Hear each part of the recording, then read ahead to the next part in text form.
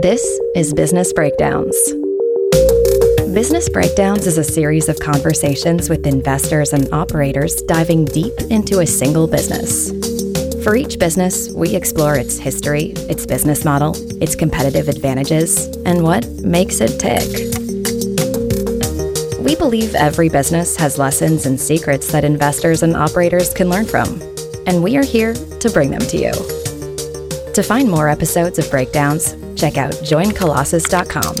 All opinions expressed by hosts and podcast guests are solely their own opinions. Hosts and podcast guests may maintain positions in the securities discussed in this podcast. This podcast is for informational purposes only and should not be relied upon as a basis for investment decisions. Today, we will be diving into Moderna. Founded in 2010, Moderna and its innovative RNA platform made headlines after developing one of the first COVID vaccines. We treated this breakdown slightly different than our other episodes. I'm joined today by two guests. First, I am joined by Jason Kelly, CEO of Ginkgo Bioworks. He gives us a primer on the biotech industry, genetic modification, and how Moderna's platform represents a new breakthrough in the industry. Then, I talk with Matthew Harrison, biotech analyst at Morgan Stanley. We will cover what differentiates Moderna's business model, how Moderna's science could lead to faster and higher efficacy drug development, and key takeaways for investors and operators. I hope you enjoy this business breakdown of Moderna. All right, welcome Jason Kelly, the CEO and founder of Ginkgo Bioworks. Thanks for coming on, Jason. Yeah, thanks for having me. So let's jump in with the first question. What is a biotech company? We hear that term thrown around. What does it mean when someone says, I'm a biotech company? Historically, it's basically meant you develop therapeutics. And there was like a long history of drugs made by Pfizer that came from chemicals. Basically, these were like chemical companies that then realized chemistry could be used to treat disease. In the late 80s, there was a new technology that allowed you to basically take a gene from one species and move it into another. This was when Genentech and Biogen, it was like the beginnings of what became the biotech industry. And the first products were really simple. Take the gene for human insulin, which diabetics can't make. Like my dad's a diabetic, can't produce it. Take that gene, put it into a bacteria, like an E. coli or something, grow it up in a big tank, and it makes human insulin. You put it in a syringe, shoot it in your arm or your leg, and you could treat diabetes. Helps lots of people and it's a big market and a big business. And that was the beginning of biotech. It was using genetic engineering as a tool to develop new therapeutics. And I think today that's starting to mean something new, but that's what it's long meant. Got it. And therapeutics here just means effectively medicine or... Yeah, drugs. Drugs. And so today, I guess in the newer definition, or if you were to put Moderna in a company, is it a biotech company or what type of company is it? Yeah, so Moderna, I see as really like a category leader in this new area, really using DNA as a drug or RNA as a drug. To explain this a little bit, there's this amazing feature of biology, which is that inside every cell is digital code in the form of DNA. So it's A, T, C's, and G's, not zeros and ones like you have in a computer. But importantly, you can read this code. You might have heard of like the Human Genome Project and genomics and all that. That's just reading DNA. Put a cell into a machine, and then on your computer comes A, T, C, G, G, G, G, like whatever's inside it. It's wild. And then importantly, you can also write DNA. So you go on your computer, you type A, T, C, G, G, G, you hit print, and out of a lab, like the one you can see behind me, comes that piece of DNA. You actually get it. And so if you can read and write code and you have a machine to run the code, which is kind of how you can think of a cell, well, you can program it.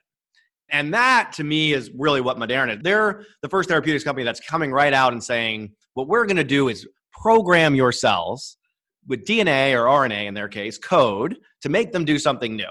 And in this case, most notably, to make a little piece of the COVID-19 virus so that your immune system gets set off and protects you from the disease. But really, ultimately, you could program those cells to do many things. Wow.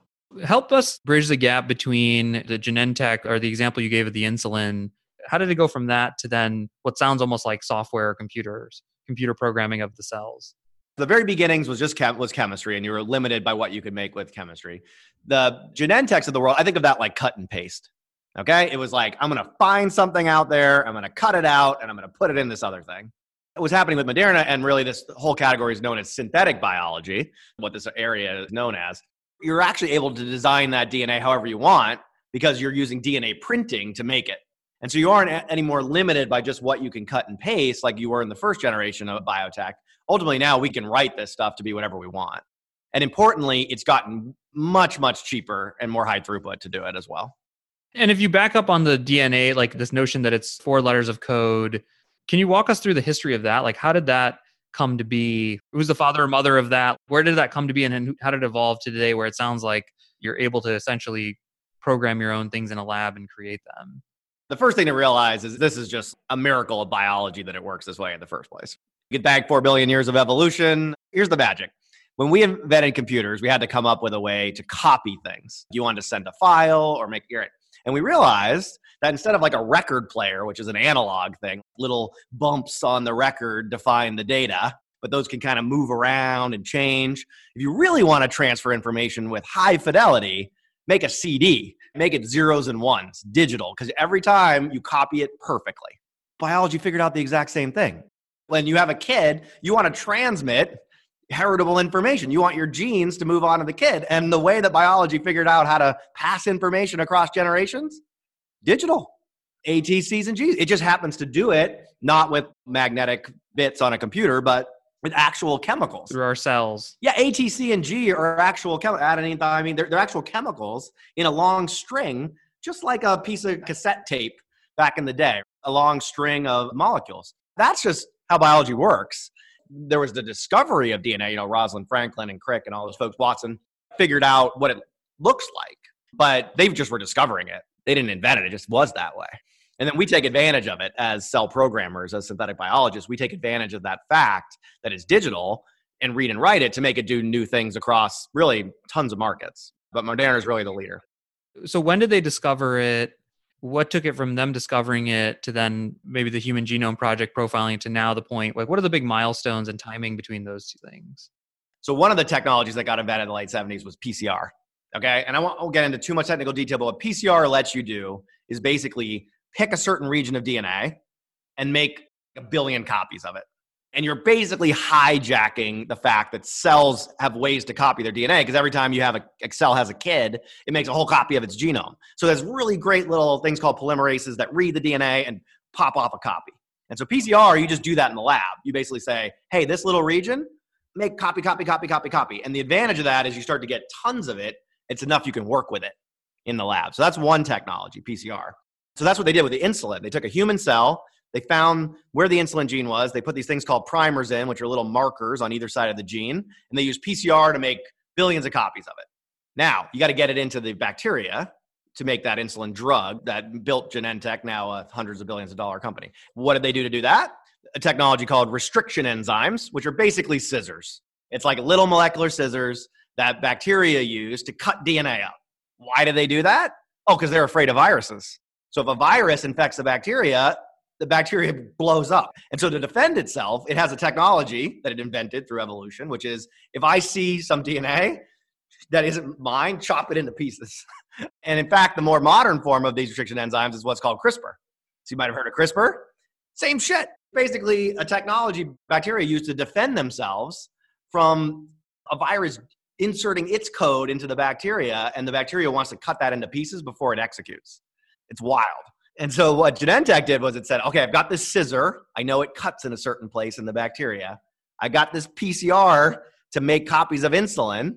I'm going to use the scissor to cut the bacterial genome and the PCR product so that they match each other. And then I just paste them together.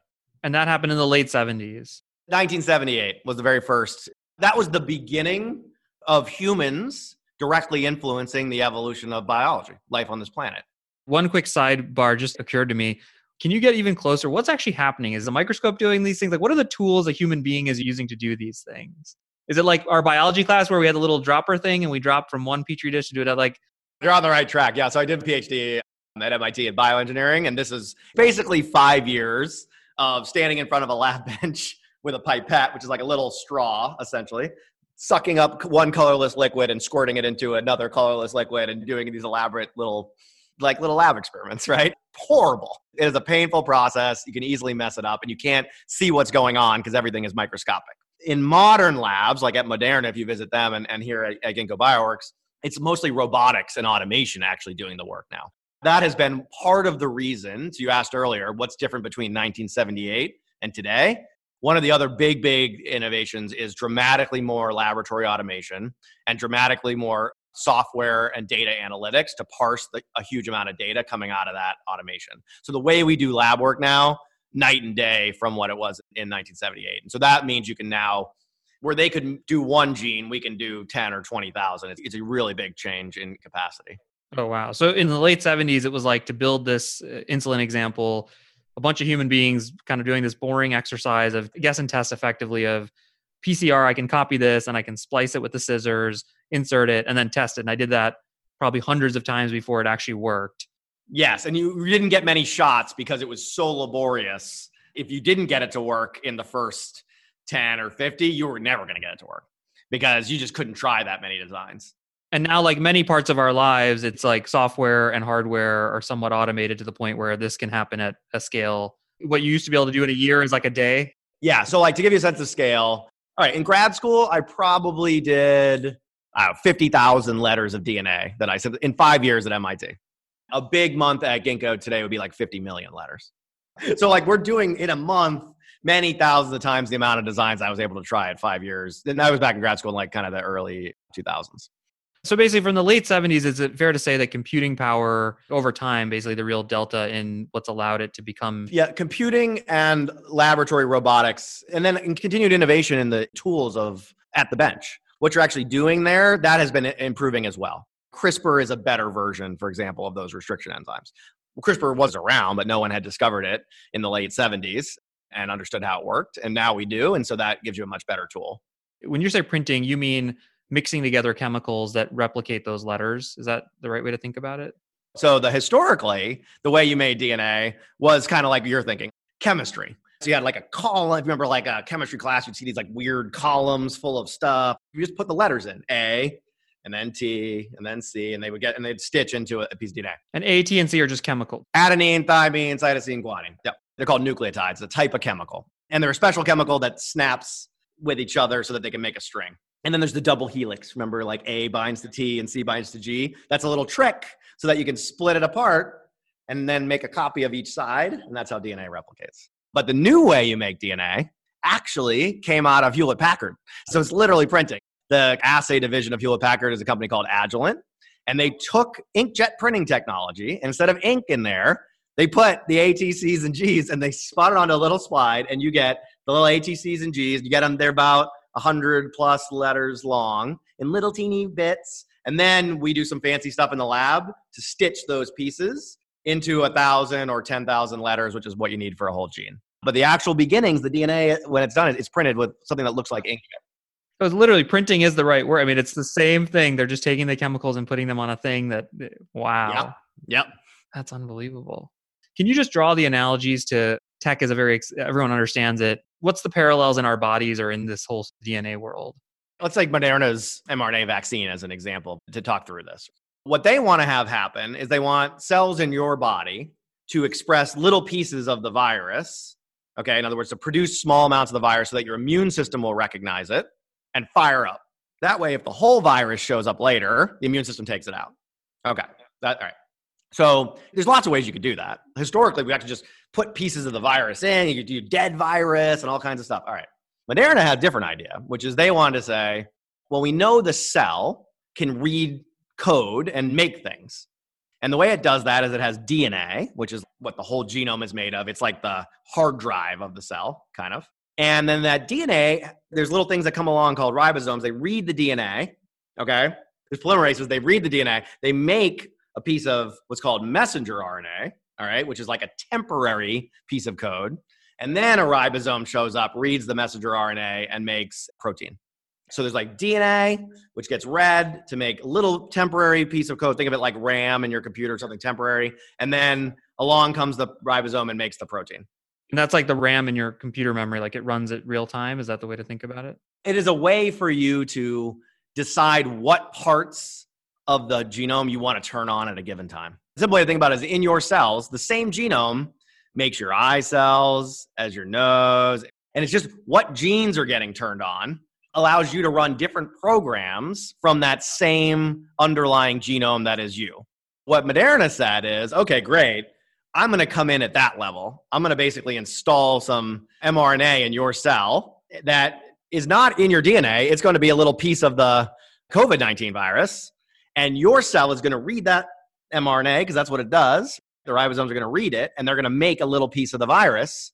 And then your cell is going to essentially express that and show it to the immune system. That hack is how their vaccine works. And so if you look at what it is, it's basically just, let's call it a lipid nanoparticle. It's basically like a little fatty ball with that mRNA sitting inside of it. And when it gets to one of your cells, it's the mRNA squirts in, is basically how it works. And so the computer analogy there would be, it's like there's some program in my DNA, memory in my DNA, and this mRNA is essentially activating a software. It's like a temporary software patch that's going to create. What I would say is the mRNA is the software your cell is currently executing. That's a good way to think about it. There's a lot of different options in your genome of what code you want to run. And depending on what's going on with your cell at a given time, it turns on different parts of the DNA and converts them to RNA and then executes them. RNA is like the code you're actively executing. What Moderna does is they pop in and they say, here's some RNA, run it. And your cell dutifully runs it because that's what it does when it sees RNA. And so the idea behind Moderna is in this moment, you want to put in RNA for COVID, but tomorrow it could be RNA for a cancer treatment or heart disease or whatever. Your cells can do pretty powerful stuff. If you just gave them the right code, then you could deal with disease X, Y, or Z. That's the theory of Moderna. The COVID vaccine, the first version of this with human beings and curing something, or whatever the word you'd use is, protecting against a virus? It is the first ever RNA vaccine.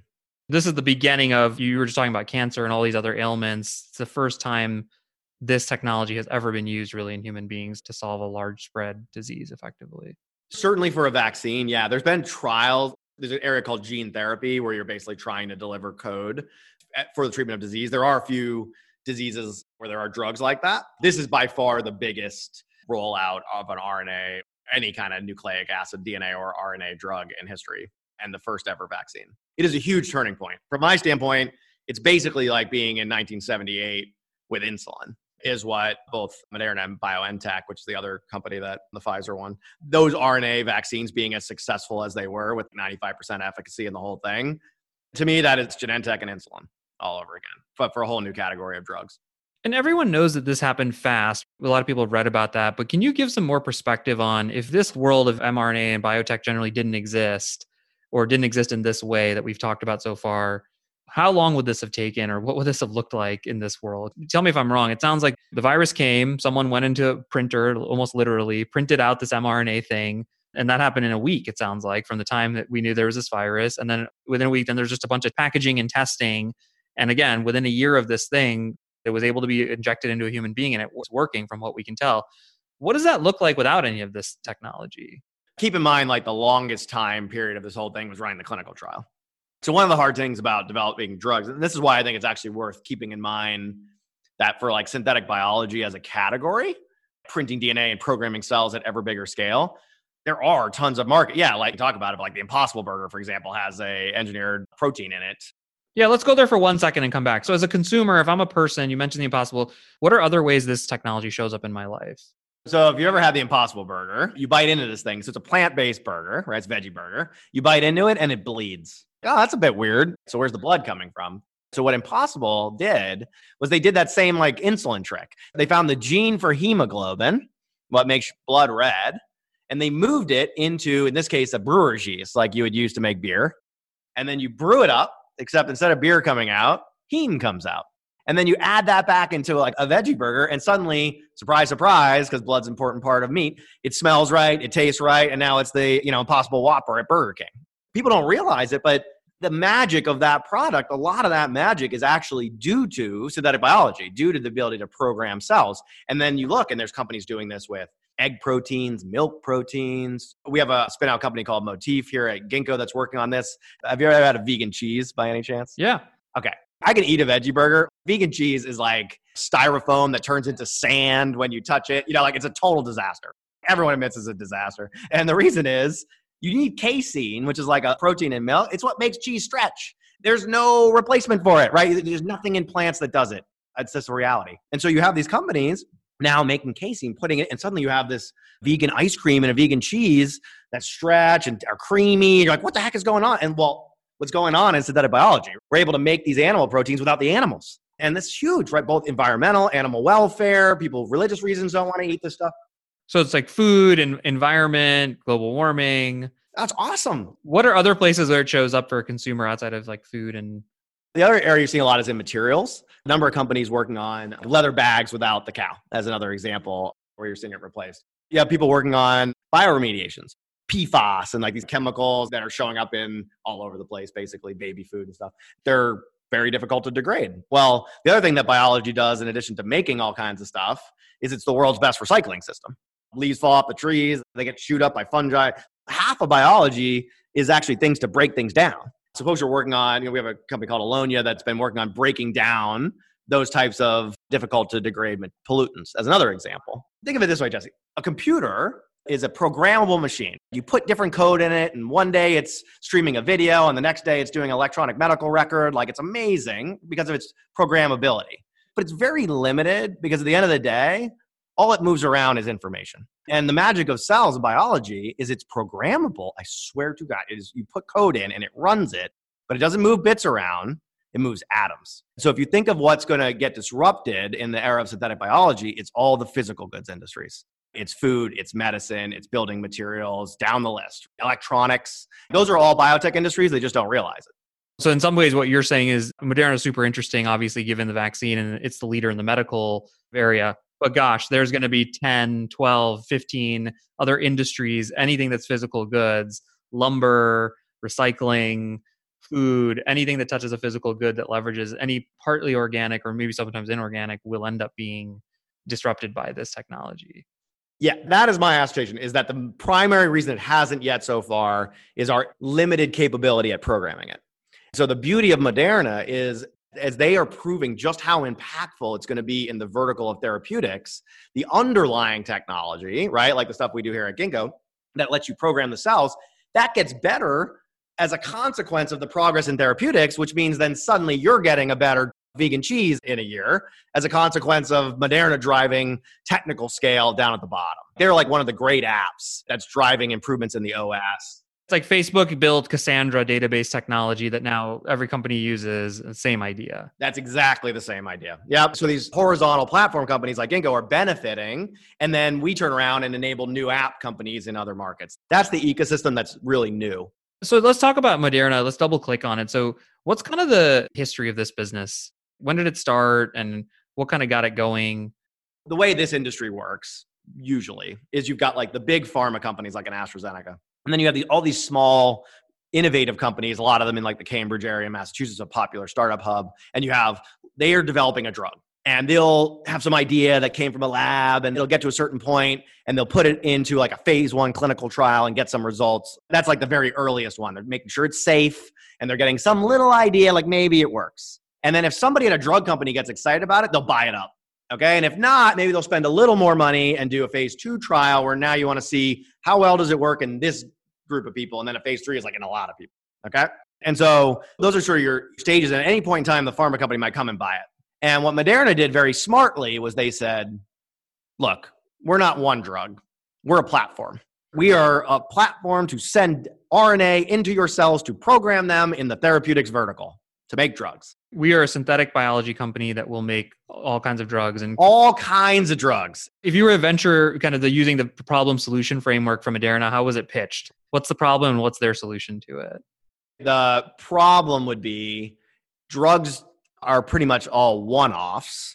Just because one startup company makes a drug, they won't have any better shot at making the next one. That's because they aren't leveraging the core code processing of cells in the form of something like RNA that would make it so that if one drug worked, the next one's actually a lot more likely to work, I think, the theory. And maybe even more simple than that, there's lots of diseases that haven't been cured because this mechanism is a better way to cure disease. It's a new way to get at a whole bunch of diseases that haven't been cured. Is a fine. Any drug company could probably say that, but I'd say the Moderna extra pitch was we're going to be able to use the same technology lots of times in a row. So as a result, they did the deal with AstraZeneca. It was just in one area, but they reserved all the rest of their platform for themselves to do other things. And then they did another deal like right behind it with Alexion, which was similar. And those two deals together were like 300 million in upfront. So the way these pharma deals are often structured is there's some amount of money that the pharma company is paying to reserve some exclusive rights to that drug. And then there's milestone that's in the industry, it'll be called biobucks. It basically means if this turns into a giant drug that makes AstraZeneca $4 billion, $10 billion a year or something, then you will get X% royalty, or you will get a big check the day it passes phase 3 trials. These deals notably had a lot of money just paid up front to access the technology, and then it had biobucks on the back. And that really kicked things off. Within a year, they had raised $400 or $500 million and we're off to the races. But that partnership model was key to getting Moderna to scale. It sounds like that's common in the industry, almost like Hollywood or the venture capital ecosystem for technology, where I give you some money up front and then they get through these milestones and they kind of get a rev share in the long run that continues to be revenue for their business.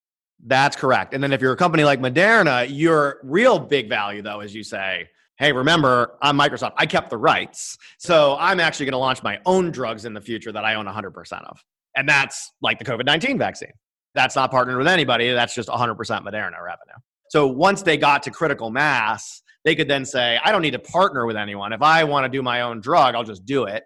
And I'll fund the clinical trials myself and I'll own 100% of the upside. And I'm a big enough company that I could be a drug company of my own. I don't need to partner. That's rarefied air. Lots of companies sell out before that point, and Moderna cleared that hurdle thanks to COVID-19. So now they'll be a fully integrated drug company at this point with their size. Are there any other cool or interesting deal components that you think are unique to this world? I mean, it sounds like you pay me up front, I use that money to develop it, and I get revenue, then I get some kind of back-end rev share economics. Are there other cool features to this stuff, equity share? Yeah, the only other thing I think is cool is the role that the FDA plays as like an arbiter of like how good your movie is. Oh, cool. You got by phase 1. All right. Well, if you want to sell that script now, that'll cost $50 million. Oh, you got by phase 2? Well, that's now a $500 million script. Oh, phase 3. Now we're talking. It's almost like the people sitting in the focus group, and depending on what they say to the answer to the movie gets more valuable. Yeah, except it really matters. Yeah, because a lot of the risk, here's the magic of therapeutics. The demand is there. This isn't, hey, are grown adults going to ride scooters? We all have to question whether that's a business or not, just like if the demand is there. Will grown adults buy a cancer therapy? Yes, of course. So the demand is waiting. The question is, does it work? And the FDA decides if it works. The drug ultimately has to work, but the FDA is the arbiter of efficacy, right? And that's why those points are so value accretive at each phase. And that is kind of unique to pharma. Like other industries, even the ones that use bio, they don't have that third-party agency that's really just stamping value every time it approves something. It's really interesting. And you mentioned, so in the COVID case, they didn't have a partner. Maybe one thing that would be helpful is there is this BioNTech with Pfizer versus Moderna. Can you like walk through the economic differences of those, how they played out for the core companies, and just help us better understand that? I mean, BioNTech was just too small to do it on their own. They had lightning in a bottle, obviously. And the reality was they were still a small startup. They didn't have the muscles to run their own big clinical trial and stuff. If you put your investment analyst hat on for a second, thinking about the future, if Moderna becomes the next Genentech in the next 5 to 10 years, like what created that for them? Why did that become the case? And how are they positioned to actually achieve that? So I would say you'll look back and say the COVID vaccine created it in the sense that it helped usher in this third era in the therapeutics industry, from small molecules to cut and paste genetic engineering and the Genentechs and the Biogens in the 80s and on, and then to today with a DNA code or RNA code delivered as the drug. So it went from small molecules to proteins like insulin to now the actual code, DNA and RNA as drugs. I think COVID-19, the vaccine has established that works. That opens the door, and all they got to do is do one more drug. If they land another one, I think they become like the obvious bet to be the Genentech. But there'll be competition. Any good market in America, of course, has competition. So what makes them special? What differentiates them? Why did Genentech get so big? Why did Biogen get so big? Because they were like right there on the first day. There's certain low-hanging fruit. Once you know proteins work, you went from insulin to then human growth hormone to da-da-da. There was like a very obvious set of 5 or 6 diseases that were just people missing a protein. Diabetic, you're missing it. You're missing human growth hormone, you get stunted growth. There's just these missing things. And if you gave them as a shot, you're better. There's like a compounding of the learning and of all the things that are just, it's hard to catch up with effectively if you're one of their competitors. They can get drugs out right now, and they'll be, if we believe that they're called modality, this way of making a drug is going to actually work, they're ahead of other people in pursuing all the other low-hanging fruit for that. But you will, of course, see a ton of people follow. It sounds like the modality thing is a big one. Even just stuff like company culture, science, like what are the other compounding things that give them an advantage over the next 5 or 10 years? I think culture is really important. Like we're really careful about our culture at Ginkgo. I think it's like you want to have a place you want to work, and you want a place that's scientifically careful and all that stuff. The things that give you the compounding advantage over time are what that culture is producing. Technological heft that is just irreplaceable. And so at Ginkgo, we lean into that through physical infrastructure. Like I have a 200,000 square foot factory with lots of robots. If you wanted one, you got to spend 400 million like I did. And data assets. And so Moderna would have this data asset too, where it's every time we do something, we learn how to do it better. So the data compounds, there's some capital intensity that they're ahead of competitively. You keep going. And if you keep going at that scale and other people are always playing catch up, it's like trying to catch up with Intel during the Moore's Law era, or it's why can't anyone make a search engine? Why can't you compete with Google? It's so easy to click on another website. Well, the answer is Google has 25 years of search data to train their algorithms, and you don't. That's the other big compounding asset in this era of synthetic biology. It's once you think of DNA as code, whoever's got the most wins. That's a important competitive advantage that we have here, and Moderna will have too. Last question for you, Jason. The listeners of this podcast, there's two groups generally. There's a kind of entrepreneur operators and there's investors. What do you think are the top lessons from Moderna and from this world for those two groups? For the entrepreneurs, I think you can start to think about using synthetic biology, even if you're not a biotech expert. I think building materials is a great example. Everybody wants to get to carbon neutral. Starbucks, I want to get to carbon neutral. They have these buildings, they got concrete. There's a big opportunity in using biotech to make carbon neutral building materials. You could be a building materials expert. You don't need to be a biotech expert. You can call a company like Ginkgo and get the biotech done. That's a new thing. It's kind of like Amazon Web Services meant you didn't have to be a server expert or something to launch a website. Or that's a sea change that just has happened in the last 5 years or so. You guys are like the AWS or the Shopify for anything, any app place a person can apply. If you get enough sense that it could be disruptive in your area, you can start companies now on top of platforms. On the investor side, it's open season for nucleic acid drugs now. To me, it's this is the third wave in the pharma industry. Pay attention to. Get smart on this stuff immediately. Yeah, start betting on those things. I think they're going to be the next insulins and everything else. Moderna is the big one now, but there's a bunch of other ones that'll just ride that wave too. Yeah. Awesome. All right, Jason Kelly, thanks so much. Yeah, Jesse, it's fun. Thanks. I love Jason's overview of the Moderna science and his vision for markets beyond drugs. To dive deeper into Moderna and what differentiates them from other drug makers, I spoke with Matthew Harrison, a biotech analyst at Morgan Stanley. Matthew Harrison, welcome to Business Breakdowns. Thanks for having me. So let's jump right in. Tell us, what is Moderna and how did it get started? Sure. So Moderna's a biotech company, but they focus on mRNA, which the company I think calls the software of life, but I think that's probably a pretty apt description, which is your body uses a lot of pieces of molecular structure to tell its cells what to do. And mRNA is one of those pieces of structure. So it tells your cells how to make things like proteins or other things that you need. And so they've tried to capture this technology and make a company around it. And so there are lots of things you could do. You could try and make drugs for proteins that your body is missing. You could try and teach cells to make antibodies, in the example of vaccines, to protect you against disease.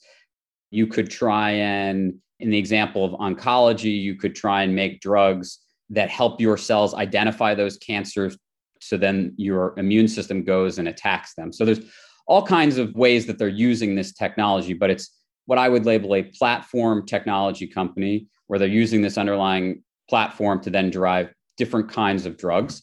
In biotech years, right, it's not that old. I think Moderna is about 10 years old at this point. It was private for a long time. And what they did in the private years was actually very important, is that they scaled that company effectively to a very sizable organization, which is unique versus a lot of other private companies. When they come to market, they tend to come to market at a relatively small scale, but Moderna came to market at a very large scale. and had a pretty robust pipeline. And so it was funded the traditional route through venture capital, as well as partnerships with other pharmaceutical companies, and then came to market through an IPO process where they raised funding from public investors to drive the business. Got it. And can you talk a little bit about, you mentioned that it's larger and higher scale. So what's the typical route for a drug maker, of which they are, and how were they different? And maybe why were they different? So I guess two things. So I think the venture capital funders, as well as the founders of Moderna, had a vision that if this company was going to be successful, it was going to be not successful on one drug, but it was going to be successful on hundreds of drugs. And so they knew that from the beginning. And so they designed the company, I think, differently than a lot of other startups. Many startups in the biotech space have a specific, unique asset as opposed to a platform technology, though others have platform technologies. And you want to drive that specific asset through the regulatory process or through the clinical trial process and try and get it approved. And that's how you create value. And so the view here was we knew to invest a lot of money in the platform first, build out a very broad and robust pipeline, because if this works in one area, it's going to work in a lot of areas. And so that was the different thought process in terms of how to build the company. As a result of that, I guess, what are the things that show up today in Moderna's business that are special or different to kind of stand out? There's a lot of things. I guess I'd pick maybe two or three. So the first one is an example, and I think if you talk to Stefan Bancel, who's the CEO of Moderna, he'll probably give a similar example. But at the initial stage of the company, they invested a lot in what they call digital, but I'll just call it process. And so they gave a lot of their scientists and a lot of the people working in research there the ability to make drugs very quickly and test them against animals. And this is somewhat unique in terms of if you're a bench scientist at Moderna and you have an idea, you can get the sequence for the mRNA that you need, and you type it into a program on your computer, and you sort of get sent out to the manufacturing process. And 1 or 2 weeks later, you get a vial of drug back, and then you can test it on mice, and you can run serial experiments. Unlike a lot of drug development platforms, this was industrialized at scale from sort of a baseline perspective to be able to do research and development. So that's one thing I think which was invested heavily in. And then the second thing was to deliver mRNAs, you have to be able to do a couple things. So the first thing is you're making an mRNA which is not known to your body. And so your body, traditionally, what will happen is if you inject that, it's going to reject that. So you have to figure out how to get it in. And then once you get it in, you got to figure out how to get it to the right spot. So there are some core technologies that after you have this idea, well, we've got a bunch of mRNA and we know mRNA can make all kinds of things which could be therapeutic and benefit.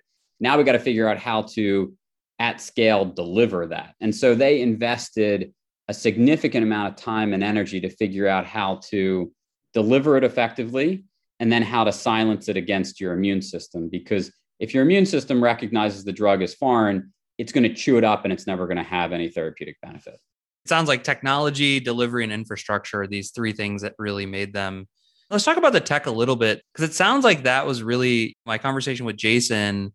It sounds like technology, the development of where technology stands today, without it, we could not have mRNA. Can you talk a little bit about their tech stack and beyond what you just said?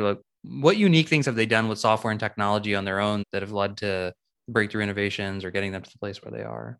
I would add a fourth thing to the three things that you said, which is there was a decision to fund this company at scale on an early stage, which isn't a traditional way that biotechs get funded. So a typical Series A might be a couple $1 million.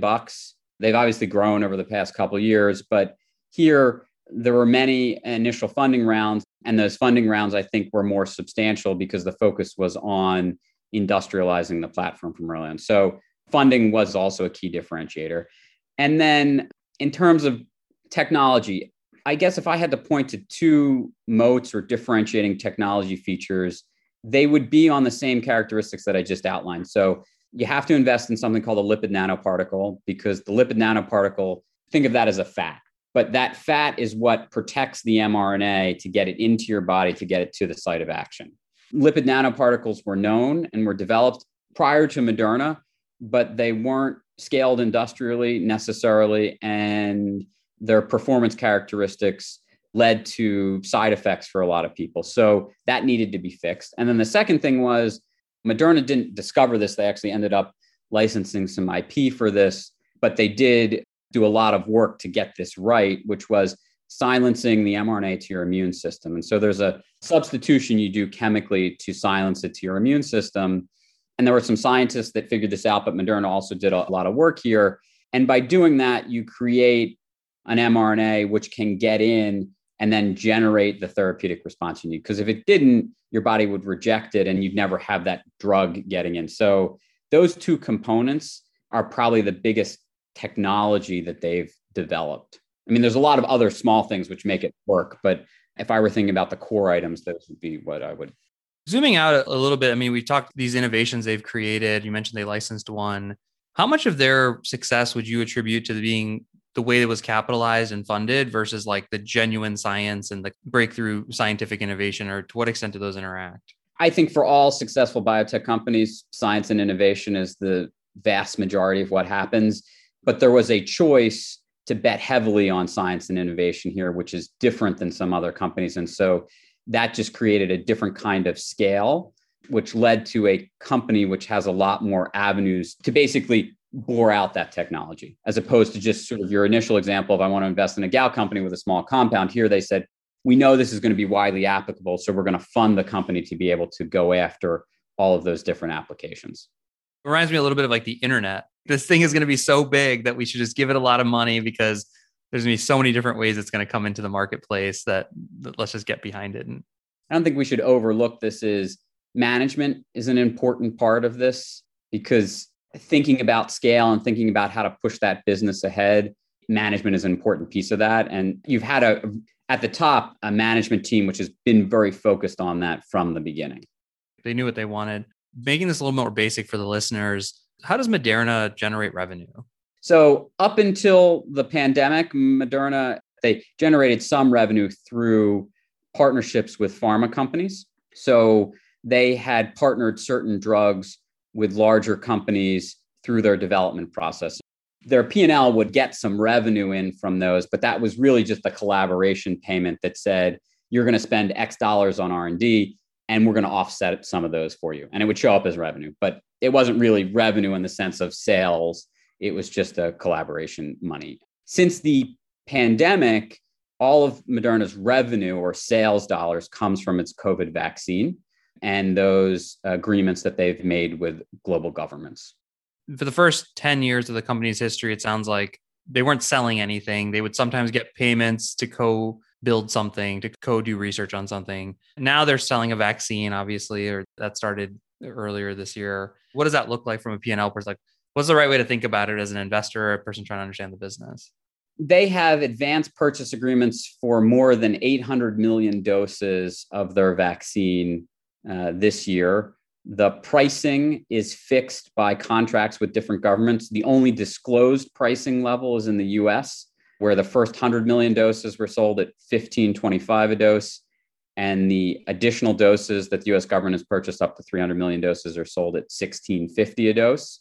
Together, but it's a little north of $18 billion that they've announced in terms of advanced purchase agreements with global governments for the vaccine. And the vast majority of that revenue will come in during 2021. And so COVID is obviously a unique case, but for any pharma business or for their future successful drugs, let's say there's some revenue amount. Just to walk us through the rest of the P&L, typically, like what's the cost of sales? What are the big buckets of expenses down to EBITDA? Different pharmaceutical drugs have different COGS components. So a vaccine like this at scale, Moderna has given guidance that cost of sales is about 20%. That's fairly typical with other vaccines. Different kinds of drugs also have different cost components. And just to give the listener some perspective, a chemical pill, so little tablet or something, they tend to have a cost of sales component between 5 and 10%. And then biologics, so a drug that you may inject in you, typically has somewhere in the high teens or low 20s, similar to this. So it's at the higher end of the range of drugs, but it's because of the manufacturing process. So that's the first thing. They've given some guidance on operating margin for the vaccine, which they've said is about 50%. they're spending on research dollars outside of just the vaccine. What's between gross margin and what's between the 80% and the 50%?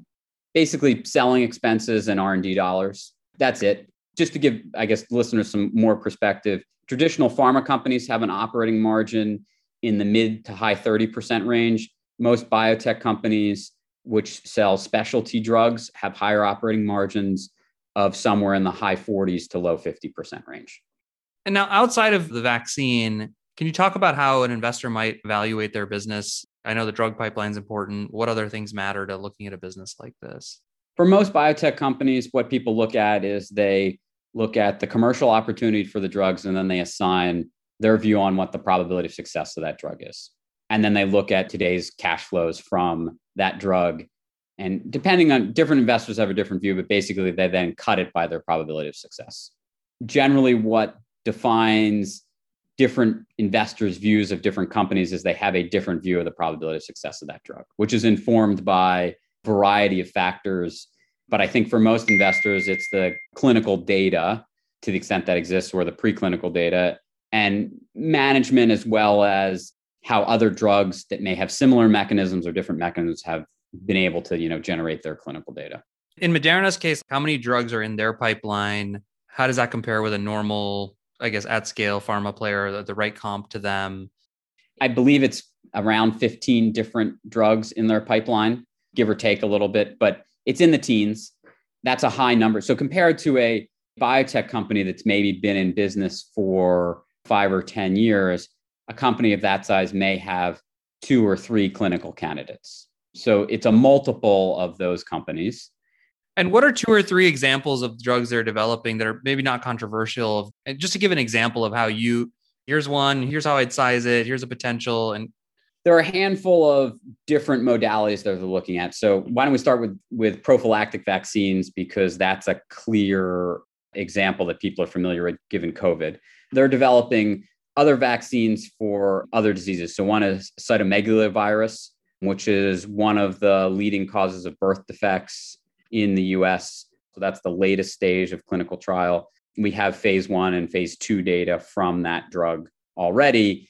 And that's a market where there is no vaccine available. There are what are called seropositive, meaning people that have been infected with the virus. Good proportion of mothers have gotten it because their children get it, tend to be at daycare and things like that. It's not necessarily particularly harmful to you, but if it's transferred to the fetus, it can lead to neurological defects.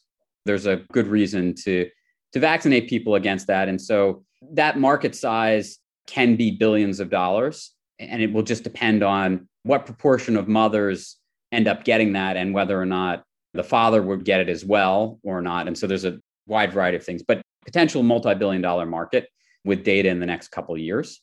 That's one example of a drug. I think one of the other things, which may be a good counterbalance to some of the vaccine work that they're doing, is there are a lot of diseases where they're missing a protein. So they have a disease where they're missing a specific protein, which causes their cells not to function normally. And these can have a wide variety of clinical manifestations. They tend to be rare disorders. So there's probably about 10,000 of these different disorders where people are missing proteins, but there may only be a patient population of thousands or tens of thousands of people with them. But because of mRNA, you just write a different sequence of mRNA for each of those different diseases. So the company's in the process of starting to dose some patients where they're looking at some of these disorders.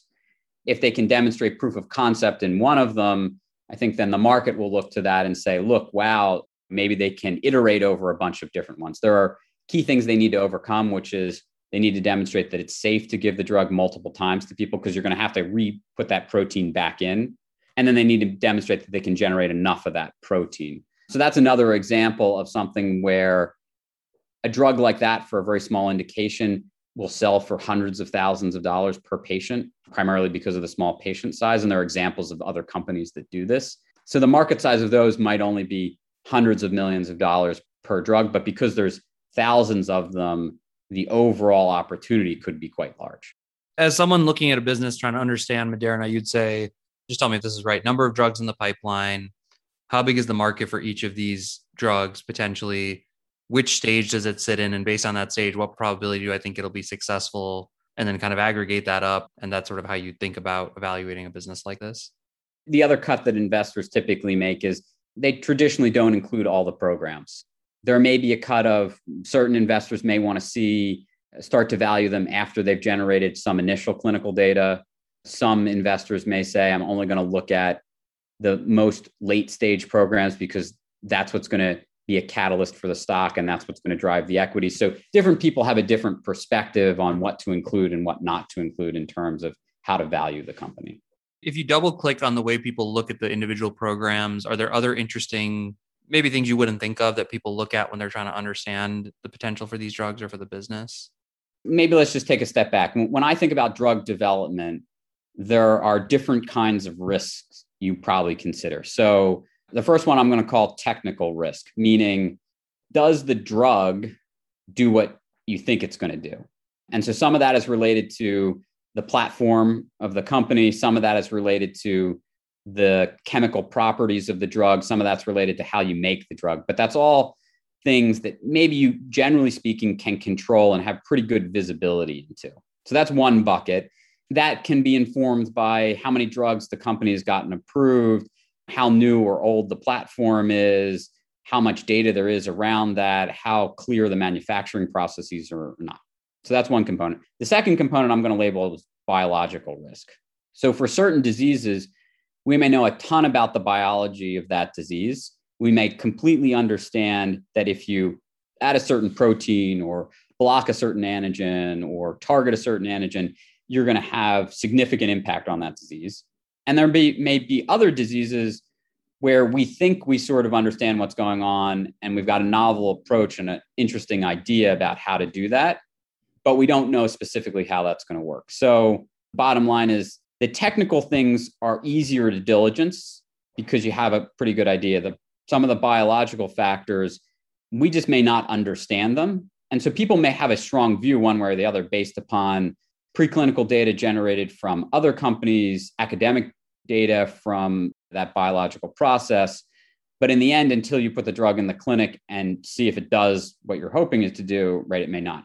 I guess the last piece that I would give, as you're developing a drug along the way, we first may get some data on what are called biomarkers. And what that may tell us is, okay, you've given the person the drug and you thought the drug does something to X. And so then we get a piece of information that says, oh, look, you gave the person the drug and X is increased by twofold inside them. And so you say, great, the drug is doing what I thought it was going to do. Because sometimes drugs fail because they don't actually do what you thought they were going to do. But the problem is if we still don't know X is the right way to impact the disease course, then just by increasing X by 2 times may not actually lead to a clinical effect. And so that's sort of that 2-step process in terms of de-risking drugs. Yeah, that's super helpful to understand. And if you turn it around, can you help us understand what the company does from their vantage point around these things? And maybe it's almost like, what's the baseline? There's a bunch of researchers researching stuff. Then they go through these clinical trials. What typically happens in a drug company? And then how is it different in Moderna, given their different platform and their mRNA orientation?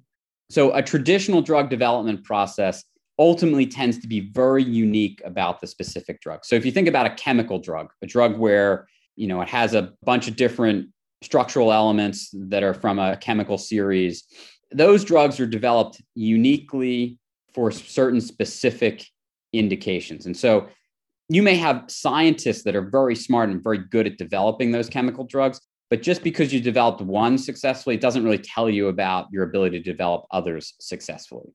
With mRNA, I think if we want to look at the bull case for what that could mean about the platform, the difference here is mainly the only thing you're changing between different drugs is the sequence of the mRNA inside. The way you deliver it, the way you get it in the body, the way it has drug-like properties is all the same, except for the sequence of the mRNA inside. So once we've proven the platform works, then you really only are undertaking that biology risk. So the technical risk should be very low. The biology risk could still be quite high for certain indications. You gave this example earlier of how now a scientist can write something in a software computer code and a week later they get the vial back with the thing they want to test, which sounds, I know nothing about any of this, but like it sounds, whoa, that sounds insane. That's not how it worked 5 or 10 years ago. The other thing you said was this unique nature of they can customize drugs for smaller use cases, what I heard. Almost, it reminded me of how the internet, now there can be a community group. You have any interest out there? Like you're a barbecue lover? Like, okay, we have a website for you out there because the internet is the internet.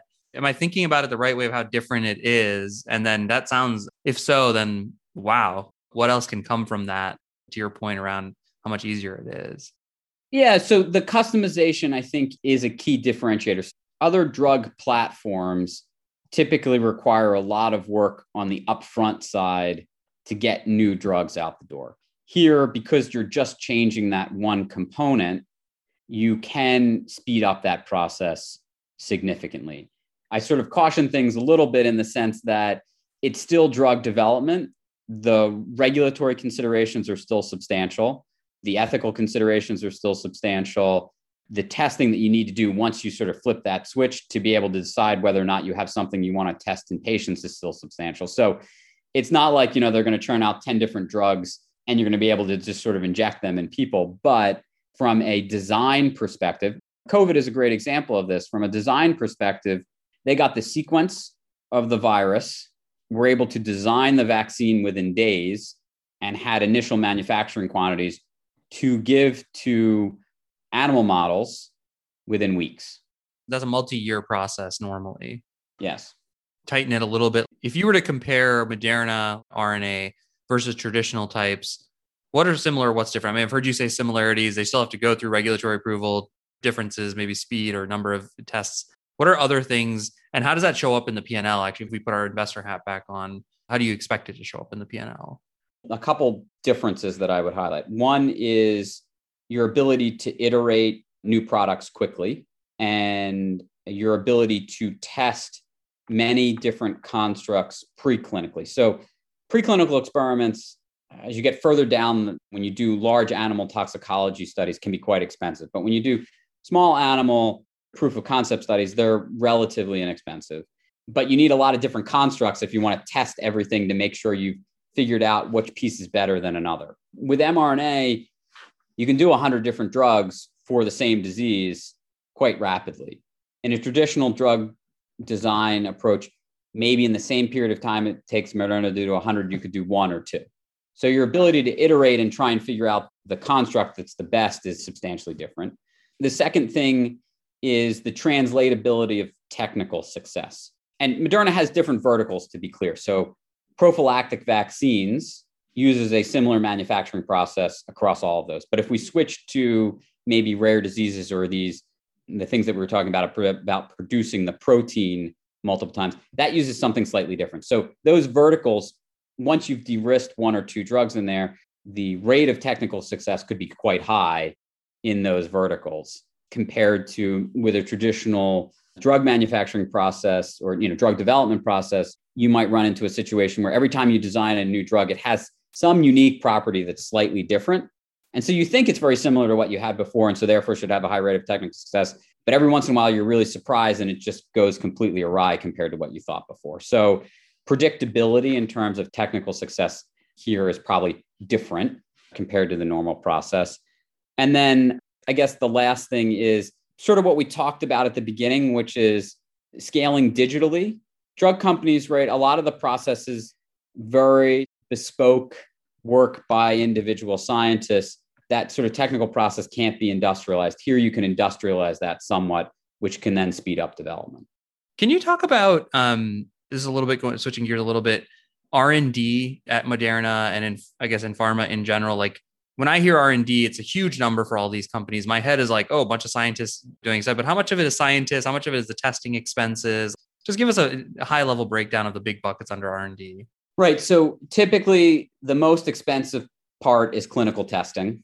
And that's because depending on the indication you're going after, so to give you some sort of benchmark, an oncology study may cost between, let's say, $100,000 and a couple $100,000 per patient. And depending on what phase of indication, right? Phase 3 studies can be very expensive. So you might have a couple hundred patients in a study, or if you're running a very large outcome study. So for example, some of the most expensive studies are cardiovascular studies where you need 20,000 patients at $150,000 a patient or whatever, and they could be hundreds of millions of dollars in cost to run those studies. So clinical studies tend to be the most expensive. Probably the next biggest component is people, which is probably not dissimilar from a lot of other businesses that sit in R&D. And then the other thing is inventory, I guess is the easiest way to talk about it. But you got to make drug to run your clinical studies, to run your tests. You tend to produce drug prior to launch to make sure you have enough inventory to be able to launch and supply the market. And so that can be a very large component of R&D as well. It's interesting. In your head, you hear R&D and you think of a lot of people doing a bunch of research, but the biggest expense is all the trials and tests and things that constantly have to go on. D is much more expensive than R. Yeah, that's a good way of putting it. Are there other things for biotech type business, RNA oriented businesses around? You mentioned they have higher margins, they have better cash conversion because they spend less on R&D because of the things we're talking about. Like, are there other P&L type finance things that pop up because of the unique nature of the business? I think ultimately the profitability of the drug itself is fairly similar to the profitability of other biologic drugs in the industry. The difference is about their ability to potentially more quickly develop new drugs and have a higher rate of success with that. And that's what really would then drive the cash flow generation of that company. And do you expect the marketing and sales budgets, which are substantial, 30% I understand normally, to be similar for a business like Moderna? It depends who they're selling to. When you're making large, substantial contracts to government entities, you don't need a lot of people. When you're selling to thousands of different doctors, you need more people. But there's also something just changing broadly in the pharmaceutical landscape. The pandemic, because they couldn't go and see their customers directly, has changed not just Moderna, but a lot of the industry's reliance on digital marketing efforts, other ways to engage their customers. And that's led to cost savings that the companies haven't told you specifically what that is, but you're seeing those numbers come down. And so I think there is a view that over time that SG&A spend, that marketing spend against drugs will come down because people are going to employ different approaches. One contrast that I wanted to draw, kind of going back to COVID, is can you just explain the difference? For the first time that I can ever remember, people are like, I got the vaccine. Which one did you get? Which one did you get? And it's like a hilarious conversation because we've never ever worried about who made our vaccines. From a business perspective, can you contrast the Pfizer vaccine versus the Moderna vaccine? Moderna owns 100% rights and therefore gets 100% of the profits related to their vaccine to their P&L. The Pfizer vaccine is split 50-50 with a collaboration partner from Germany, a company called BioNTech. So that's basically the difference. And why did BioNTech choose to go with Pfizer versus what Moderna, or what's their understanding between the differences there? Going back to Moderna's unique founding and how they were funded for scale and as a platform, did that allow them to basically go all the way in this case versus needing a bigger partner? Whereas someone who made a similar technology clearly needed it. It seemed like they needed a bigger partner to distribute it. Yeah. So I guess speaking specifically for Moderna, I know that founding and the way the company was set up gave them substantial confidence that they could do it on their own. Let's look a little bit forward here, Matthew. When you think about Moderna becomes the next Pfizer, becomes the next massive drug company, what are the 2 or 3 things that they really have to get right for that to happen? Let's start with 2 that come to mind. So the first one is invest behind the platform that they've developed. And so what I mean by that is you've demonstrated COVID and the COVID vaccine allowed them to accelerate demonstration of their vaccine platform by about 3 years. The money that they're getting in from that has given them a substantial amount of capital now to go out and invest there. So now they need to look into vaccines and say, what are the opportunities in vaccines that we can use this proven platform to generate additional products? So that's one. And you're seeing that, right? They're talking about investing in flu. They're looking at other vaccines that they can invest in. So that's one. 2, I guess it's really about then, so you've got a successful vertical, but you have the opportunity for many of these other verticals. We touched on the rare diseases example, but it's about getting those across the goal line and then investing heavily beyond them once you establish proof of concept. So it's really about de-risking a vertical and then going all in on that vertical so you can invest heavily behind it. And if for some reason they didn't end up becoming that, it goes in the other direction.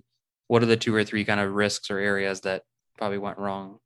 The risks to Moderna are somewhat unique and not unique compared to a bunch of other biotech companies, which is you can just get things wrong. Drugs blow up for a lot of reasons that we don't fully understand. And so that risk remains because it's still a lot of these other projects they're working on are development stage. I think the second thing is they're a leader in mRNA technology now, but we've seen in many other industries that there are next generation companies who have different thoughts. Staying ahead and continuing to invest in that technology is going to be really important for them. On that one, just real quick, how similar, I'll give a couple, there's like Blu-ray versus HD DVD, like, is that a risk in their business where there's some other form of the same tech? That's one type of tech risk. The other tech risk is, I think there's constantly a new way to make a database. There's NoSQL, there's cloud-based. Is there similarities in this world to those 2 examples? Both of those are risks. There are other technologies that maybe can't do everything that mRNA can do, but in the area that I gave you the example of, we need to replace a missing protein in people. There are 3 or 4 or 5 other technologies that can potentially do that and potentially do it at scale. One could prove better than mRNA at doing that, even if mRNA was successful in terms of being able to do that. So that's sort of your Blu-ray versus DVD question. Obviously, there are other mRNA companies out there. There are 3 or 4 of them, and there could be more, and there could be other ways that people figure out how to use mRNA, which could leapfrog some of the current processes. Yeah, it makes sense.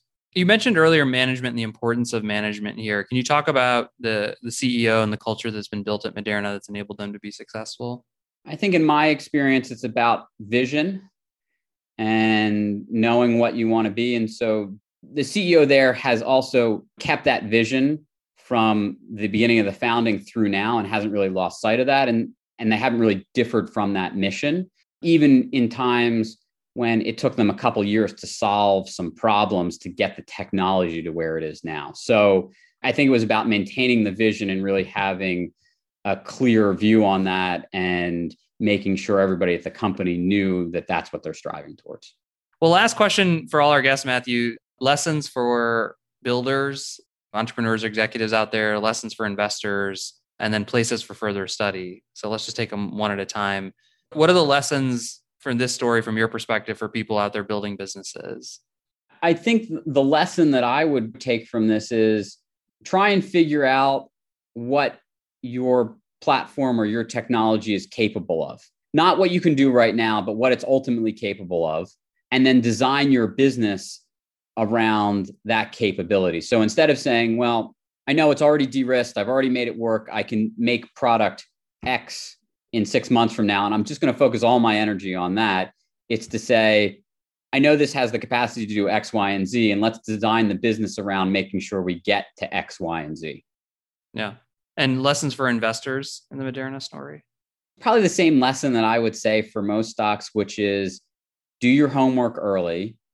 Look at the data, because I guess a great example here is there was a lot of debate around whether Moderna could make a COVID vaccine or not. But the data was out there around, they had already made 3 or 4 early stage vaccines against certain flu subtypes. And we had that data. We knew they could produce an immune response, et cetera. Go back to the data and see what's available and focus on that, I guess would be. Well, Matthew Harrison, thank you so much for joining. This was a super fascinating story about Moderna. I appreciate you being on Business Breakdowns. Thanks very much. I hope you enjoyed my conversations with Jason Kelly and Matthew Harrison. The Moderna platform clearly showed its capabilities with the rapid development of a COVID vaccine. I am beyond excited to see what's next for the biotech world. To find more episodes of breakdowns ranging from Costco to Visa to Moderna, or to sign up for our weekly summary, check out joincolossus.com. That's JoinColossus.com.